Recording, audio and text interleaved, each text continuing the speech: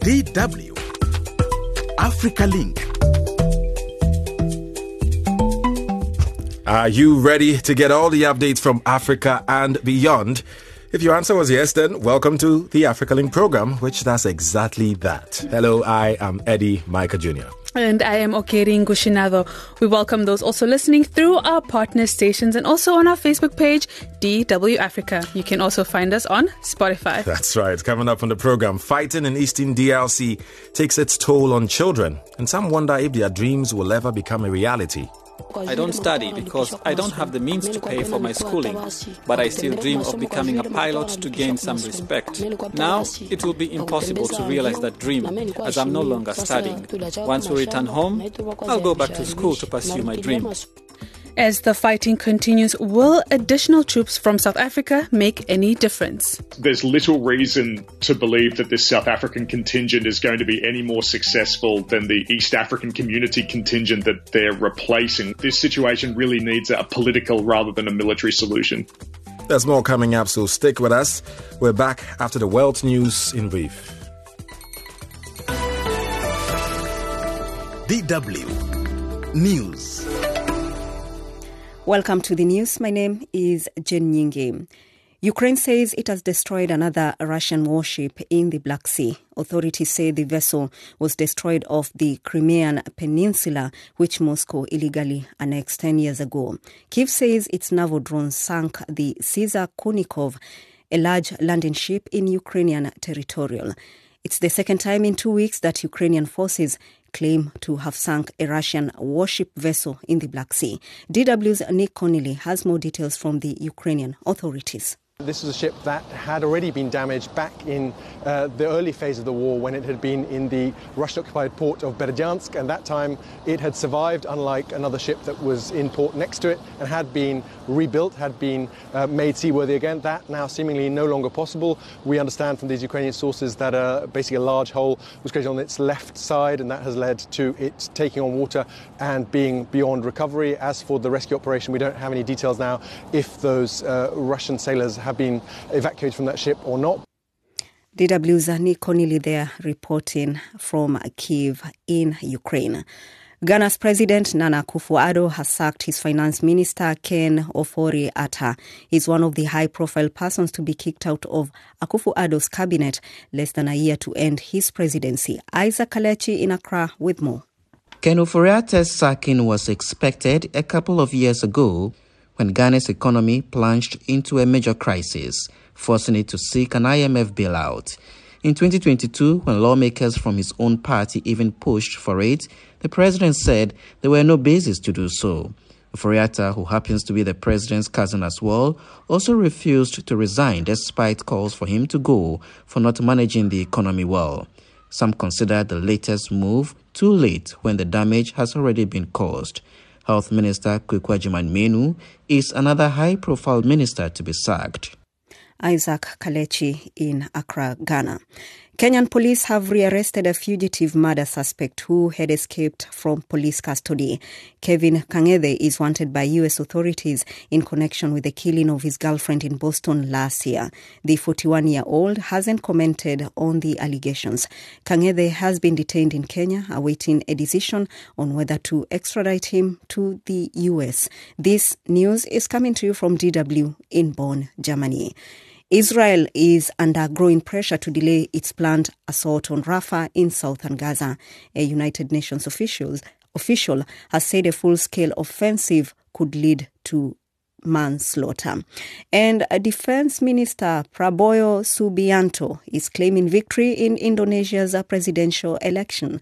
The former commander of Special Forces says young people are his key supporters, even though he himself is 72. Unofficial early results put Subianto ahead. For more news and information, head onto our website, dw.com/Africa. My name is Jen Nyingi. Thank you, Jane, for the news. You're listening to DW's AfricaLink program with me, Okeri Ngushinado. And I am Eddie Micah Jr. Join the show on our Facebook page, DW Africa, and send us your comments on the stories. I see some of you already tuned in, Lambert. Kevin says, good evening from Yaoundé, Cameroon. Kiki Joe says, listening live from Martinsville, Virginia, USA. You're all very welcome to the program. Now on to our top story. Fighting between government forces and M23 rebels has resumed around the strategic town of Sake in eastern DRC. A medical source says sporadic gunfires could be heard and 3 wounded people had been treated and transferred to Goma. That's right. The UN Security Council recently voiced concern at escalating violence in eastern DRC and condemned the rebel offensive launched near Goma earlier this month. The DRC, the UN, and Western countries say Rwanda is supporting the rebels in a bid to control vast mineral resources. But Kigali denies the allegations. And so many people have been displaced in and around the town of Goma in the eastern DRC. This is having a huge impact on the lives of Congolese citizens. It is killing the dreams of thousands of children who no longer have access to educational establishments like schools and kindergartens and so on. Yeah, our correspondent in Goma, Zanem Neti Zaidi, spoke to a young boy displaced by the war who dreamed of becoming a pilot. But his dream is fading with time. Meshak Biamungu, 13, is now spending his 3rd year on the move, far from the village of Kibumba. When the war came to our home in Kibumba, we fled with the family to this Don Bosco camp, where we suffer enormously. In Kibumba, I studied at Mapera Elementary School. In the Don Bosco camp, this young boy, who dreamed of becoming a pilot after his studies, now spends his days doing nothing. He wonders if his dream will become a reality or disappear. I do nothing in this camp except help my mother with odd jobs around the house. I don't study because I don't have the means to pay for my schooling. But I still dream of becoming a pilot to gain some respect. Now, it will be impossible to realize that dream as I'm no longer studying. In the meantime, Meshak Biamungu tries to find odd jobs with the aim of making some money to support his family. At the moment, I'm interested in trades, so that when I grow up, I can help my family. When God gives me grace, I find building sites where I help out as a mason. I'm paid between 3,000 and 5,000 francs, which I give to my mother so she can buy us food. Like the millions of other displaced people who fled the M23 war, Meshak has only one wish: the return of peace. All I want every day is to see peace restored in our villages so that we can return. We suffer a lot around here, yet we've left our fields in the village. Once we return home, I'll go back to school to pursue my dream. Some volunteer teachers, also displaced by war, have been teaching children in camps since last year, but according to teacher Emerance Sibomana, the program is not going as planned due to a lack of resources. Imagine being a teacher and going in front of the children without having eaten anything. The children themselves are very hungry. That's the big problem. We need help. According to UNICEF, nearly 4 million people are internally displaced because of the M23 war in North Kivu. More than half of them are children. Zanem Neti Zaidi in Goma with that report. And I mean, Eddie, it's always sad when children are missing out on an integral part of their growing just because of conflict that's happening around the country. Yeah, war is never a good thing. A lot is destroyed. It's not just about lives being lost. We're talking about the livelihoods, the future of individuals. Yes. It's almost crumpled to the ground. So that's why a lot has to be done to end the ongoing fighting. Let's bring in Phil Clark, Professor of International Politics at SOAS University of London. Hello, Phil. As we just heard in the report, millions of people have been internally displaced in eastern DRC. How dire is the situation on the ground? The violence against civilians has been severe, particularly in the last couple of weeks. This has led to the displacement of about 150,000 people, most of whom are now either moving towards Goma or are on the outskirts of the city. It's very difficult to get aid to these people. So it has been a very violent period in this part of Congo for the last couple of years, but the last couple of weeks has seen a really severe escalation in the situation. The question for many will be, though, why does there seem to be no end in sight to the fighting? Because, as we're saying, it seems to be even getting worse. This whole situation is political. This is not a conflict that can be resolved militarily. The reason that this conflict keeps going is that we're seeing intransigence from both the Congolese government and the Rwandan government, both of whom have various interests in this escalation. Until there is a peaceful political solution to this conflict, unfortunately, we're likely to see further escalation. So there's big pressure at the moment on the United Nations, on the regional governments, on the African Union to find a political solution to what's going on.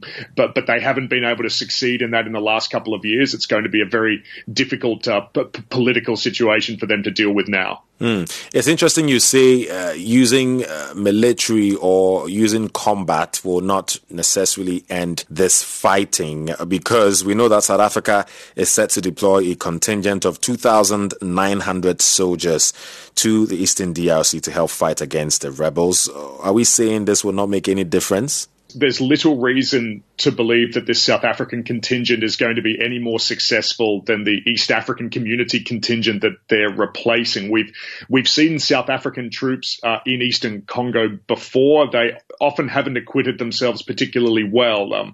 They've often been ineffective at dealing with rebel violence and protecting local civilians. And we've often seen South African battalions themselves accused of committing crimes as part of these missions. I don't think there's great optimism on the ground in Eastern Congo that the South Africans are going to make the situation better. And again, this situation really needs a political rather than a military solution. What really is the M23 rebel group hoping to achieve? They are making further advances, trying to claim more territories. To what end? I think the M23 are fighting for two things in particular. One is on behalf of Rwanda, that they are trying to maintain a Rwandan sphere of influence in Eastern Congo, which Rwanda has felt has been threatened in recent years. It's been threatened by decision-making in Kinshasa by President Tshisekedi's government. It's also been threatened by increasing Ugandan interests in Eastern Congo. So I think M23 is trying to do Rwanda's bidding in this regard. But M23 is also fighting for the protection of the Tutsi ethnic minority, a group that has been increasingly targeted by the Congolese government, by the Congolese army, and by local leaders in Eastern Congo. And so I think until there is a serious effort by the Congolese state to provide that protection to the Tutsi, we are likely to see M23 continue the insurgency that it's mounting at the moment. So we know what's going on. We know the fighting has been going on for a while. It's actually getting worse. What is needed to end the fighting? The only thing that can end this conflict is for Tshisekedi to sit down with Kagame and work out a deal.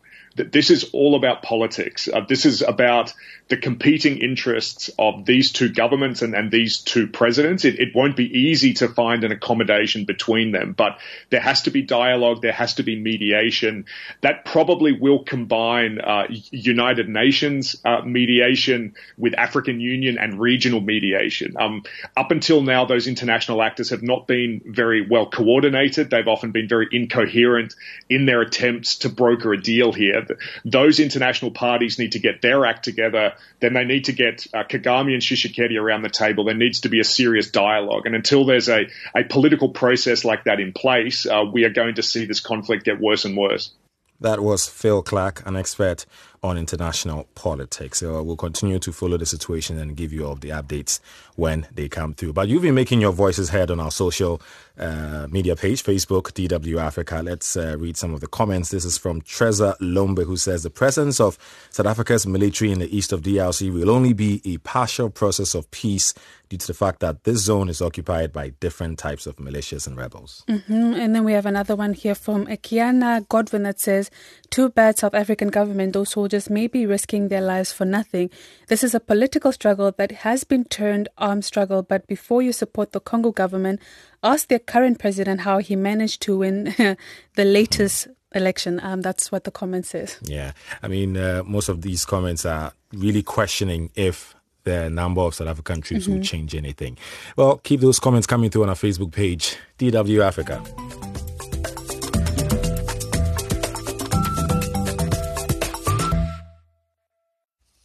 This is DW's AfricaLink program, broadcasted Monday to Friday.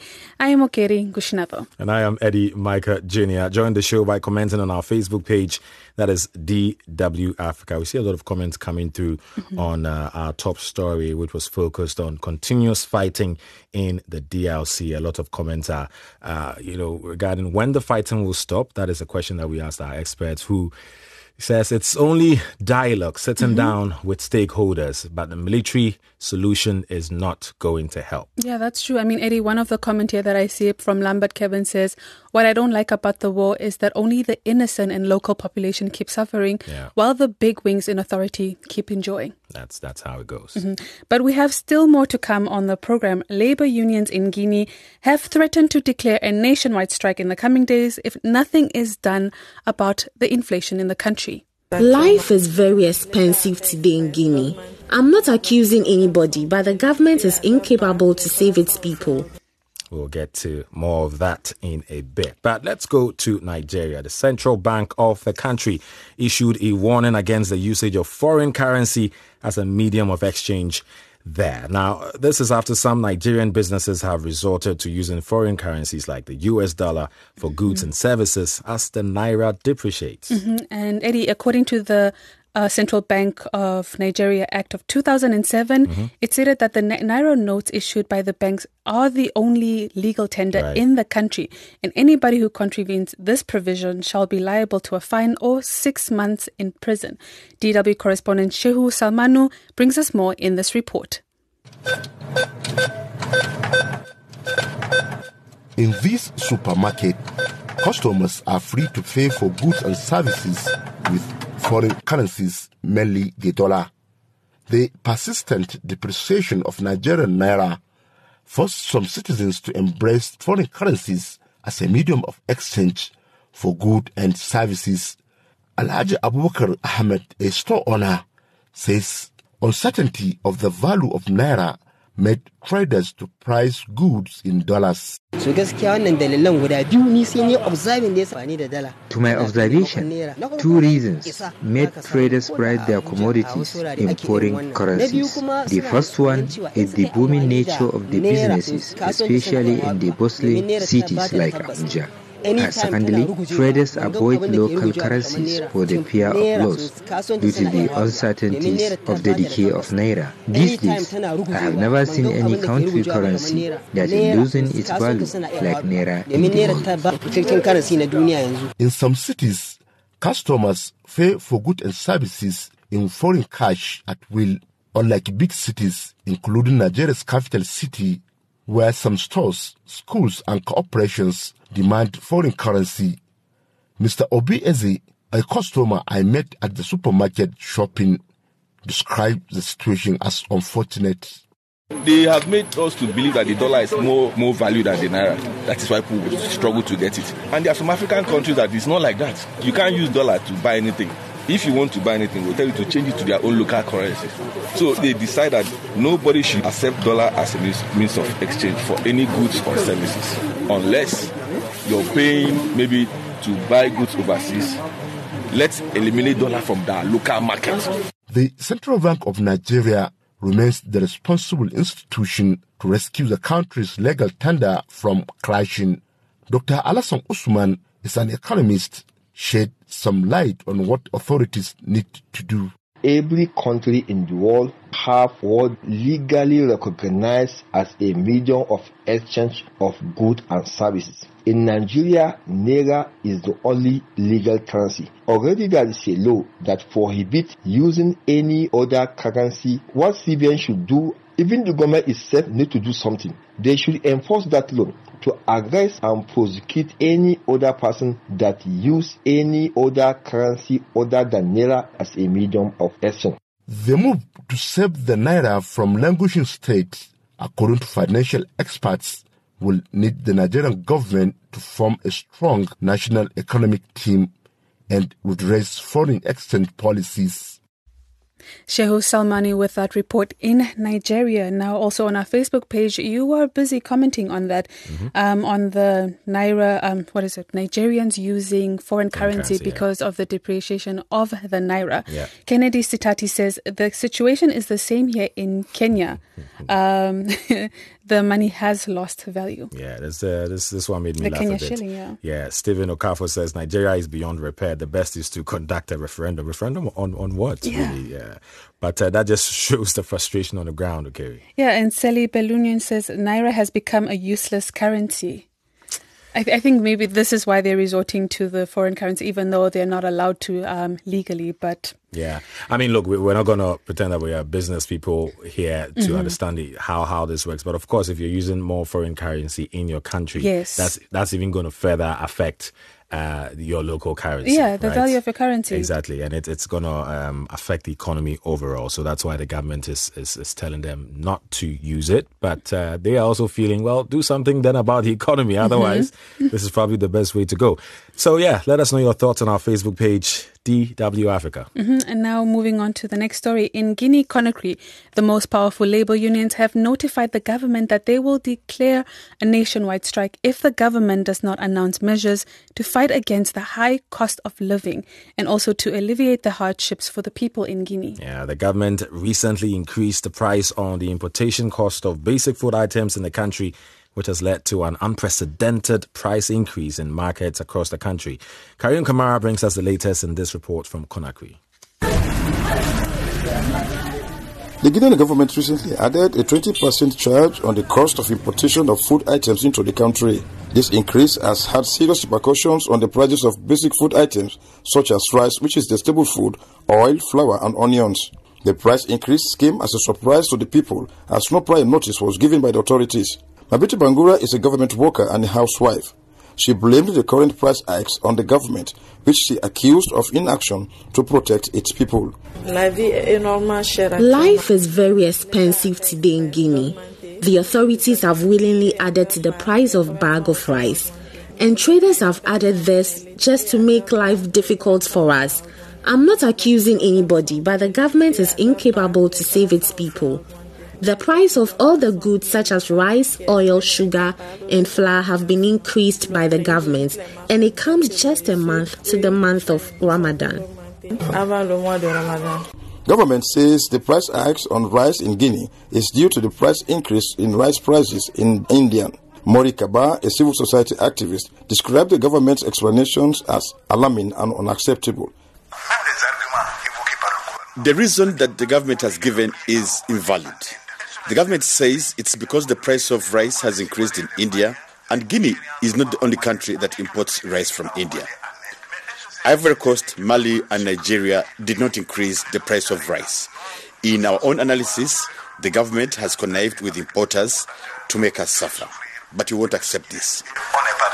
The Ministry of Commerce last week signed an agreement with importers to maintain the added prices on food items, while people have been sent on a sensitization campaign in market areas across the country to abide by the prices. The Minister of Commerce, Lupu Lama, has issued a strong warning to anyone caught violating the agreement. We are asking the business community to make sure that the objective behind the signing of the agreement is respected. There is a hotline to call. It is open at all times to report all bad practices, whether it is retention of goods or unwarranted increase of prices contrary to government's fixed prices. We are asking everyone to inform us on time, and the culprits will be dealt with. Hardships have increased for the average Guinean since the massive fuel depot explosion in December last year. Economist Mohamed Kamara says if nothing is done to augment local production, Guinea will face serious cases of inflation. The lower classes of Guineans spend a lot of their money on food, so if the price increases, it will directly affect them. There is a risk that Guinea will end up facing high levels of inflation if nothing is done to increase the use of local products over imported ones. Labour unions have threatened to declare a nationwide strike in the coming days if nothing is done by the government to halt inflation.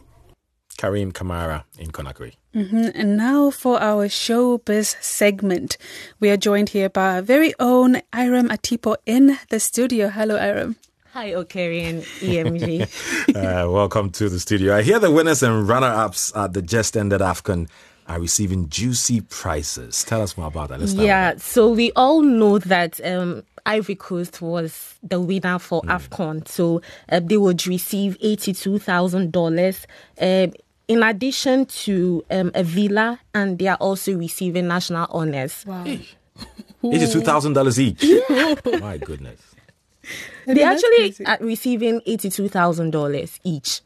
I see. Yeah. Okay. So from there, we move on to the Nigerian squad, and they are receiving an apartment and a piece of land near the capital, Abuja. You know how big Abuja is, and they are receiving this. They are so lucky. For what? What did they do to receive it? They were second. So you can imagine if they had won the tournament. You can imagine what they were going to receive. They're giving the whole Abuja.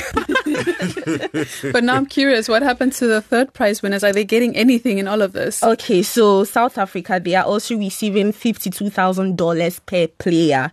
And in addition to all these bonuses, we know that the price for the AFCON, the winners, have been boosted by 40%. So now, in addition to all the goodies they are getting, Ivory Coast is getting $7 million as the prize money. Okay. And then the runners-up, that's Nigeria, is getting $4 million. And in South Africa and DR Congo, they are the semi-finalists. They are also getting $2.5 million each. That's crazy. So much. It makes me wonder why I didn't focus on football, in those days. But at least they have something to show. They went quite far in the competition. One was first, the other was second, and then third and fourth. In that sense. But Ghana, my own country, well, we didn't go far. We were kicked out of the group stage. Shambolic performance it was. So what's happening in the country? Can you imagine? Ghana actually budgeted $8.5 million for the AFCON, which is higher even than more the prize money. Yes. So actually today, the sports journalists have organized a protest that Save Ghana Football demonstration, which they are seeking good governance or reforms from the Ghana Football Association in Ghana. So they had the protest today, and they listed out some points that they want to be reformed in the Ghana football. So they are presenting this petition to the Ghana's parliament. And then, can you imagine, in today's parliament, the Minister of Sports actually stated that even though they budgeted $8.5 million for the AFCON, they used only $3 million. So I think he's trying to tell us that we have nothing to worry about. I mean, I'm wondering, Aram, as a Ghanaian, what do you think of this call? Or, I mean, in the demonstration that's happening by the Save Ghana Football demonstration? I think this is a good call because we are just living on past glories. And our last AFCON, like what we won was in 1982. That's over long. 40 years. Yeah, so we are just living on past glory. So we only have 4. And I think Nigeria and Ivory Coast are catching up with us because they have 3 each. So we really have to move fast. And I think as a Ghanaian now, we don't put our heart into football because I remember our last match.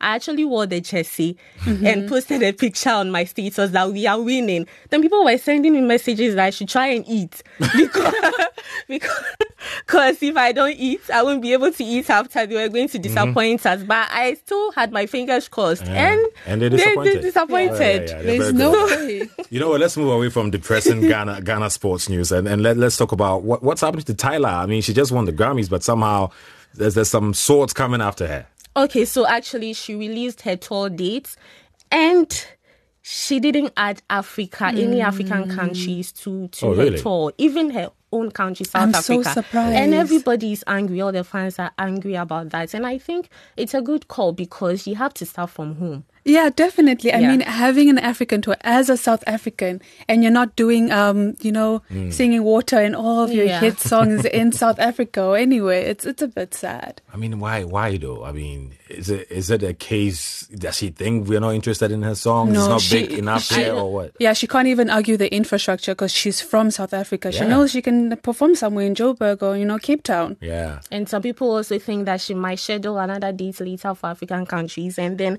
as Shaki Aduke is also the most played artist in Nigerian radio stations in 2023. Okay. I wish we had more time to dig into showbiz, but we'll leave it here. I got to speak to Tyler, find out what's going on her side. But thank you guys for staying tuned into the program. I am Eddie Micah Jr. And this has been Okeri Ngushinado. Until tomorrow again.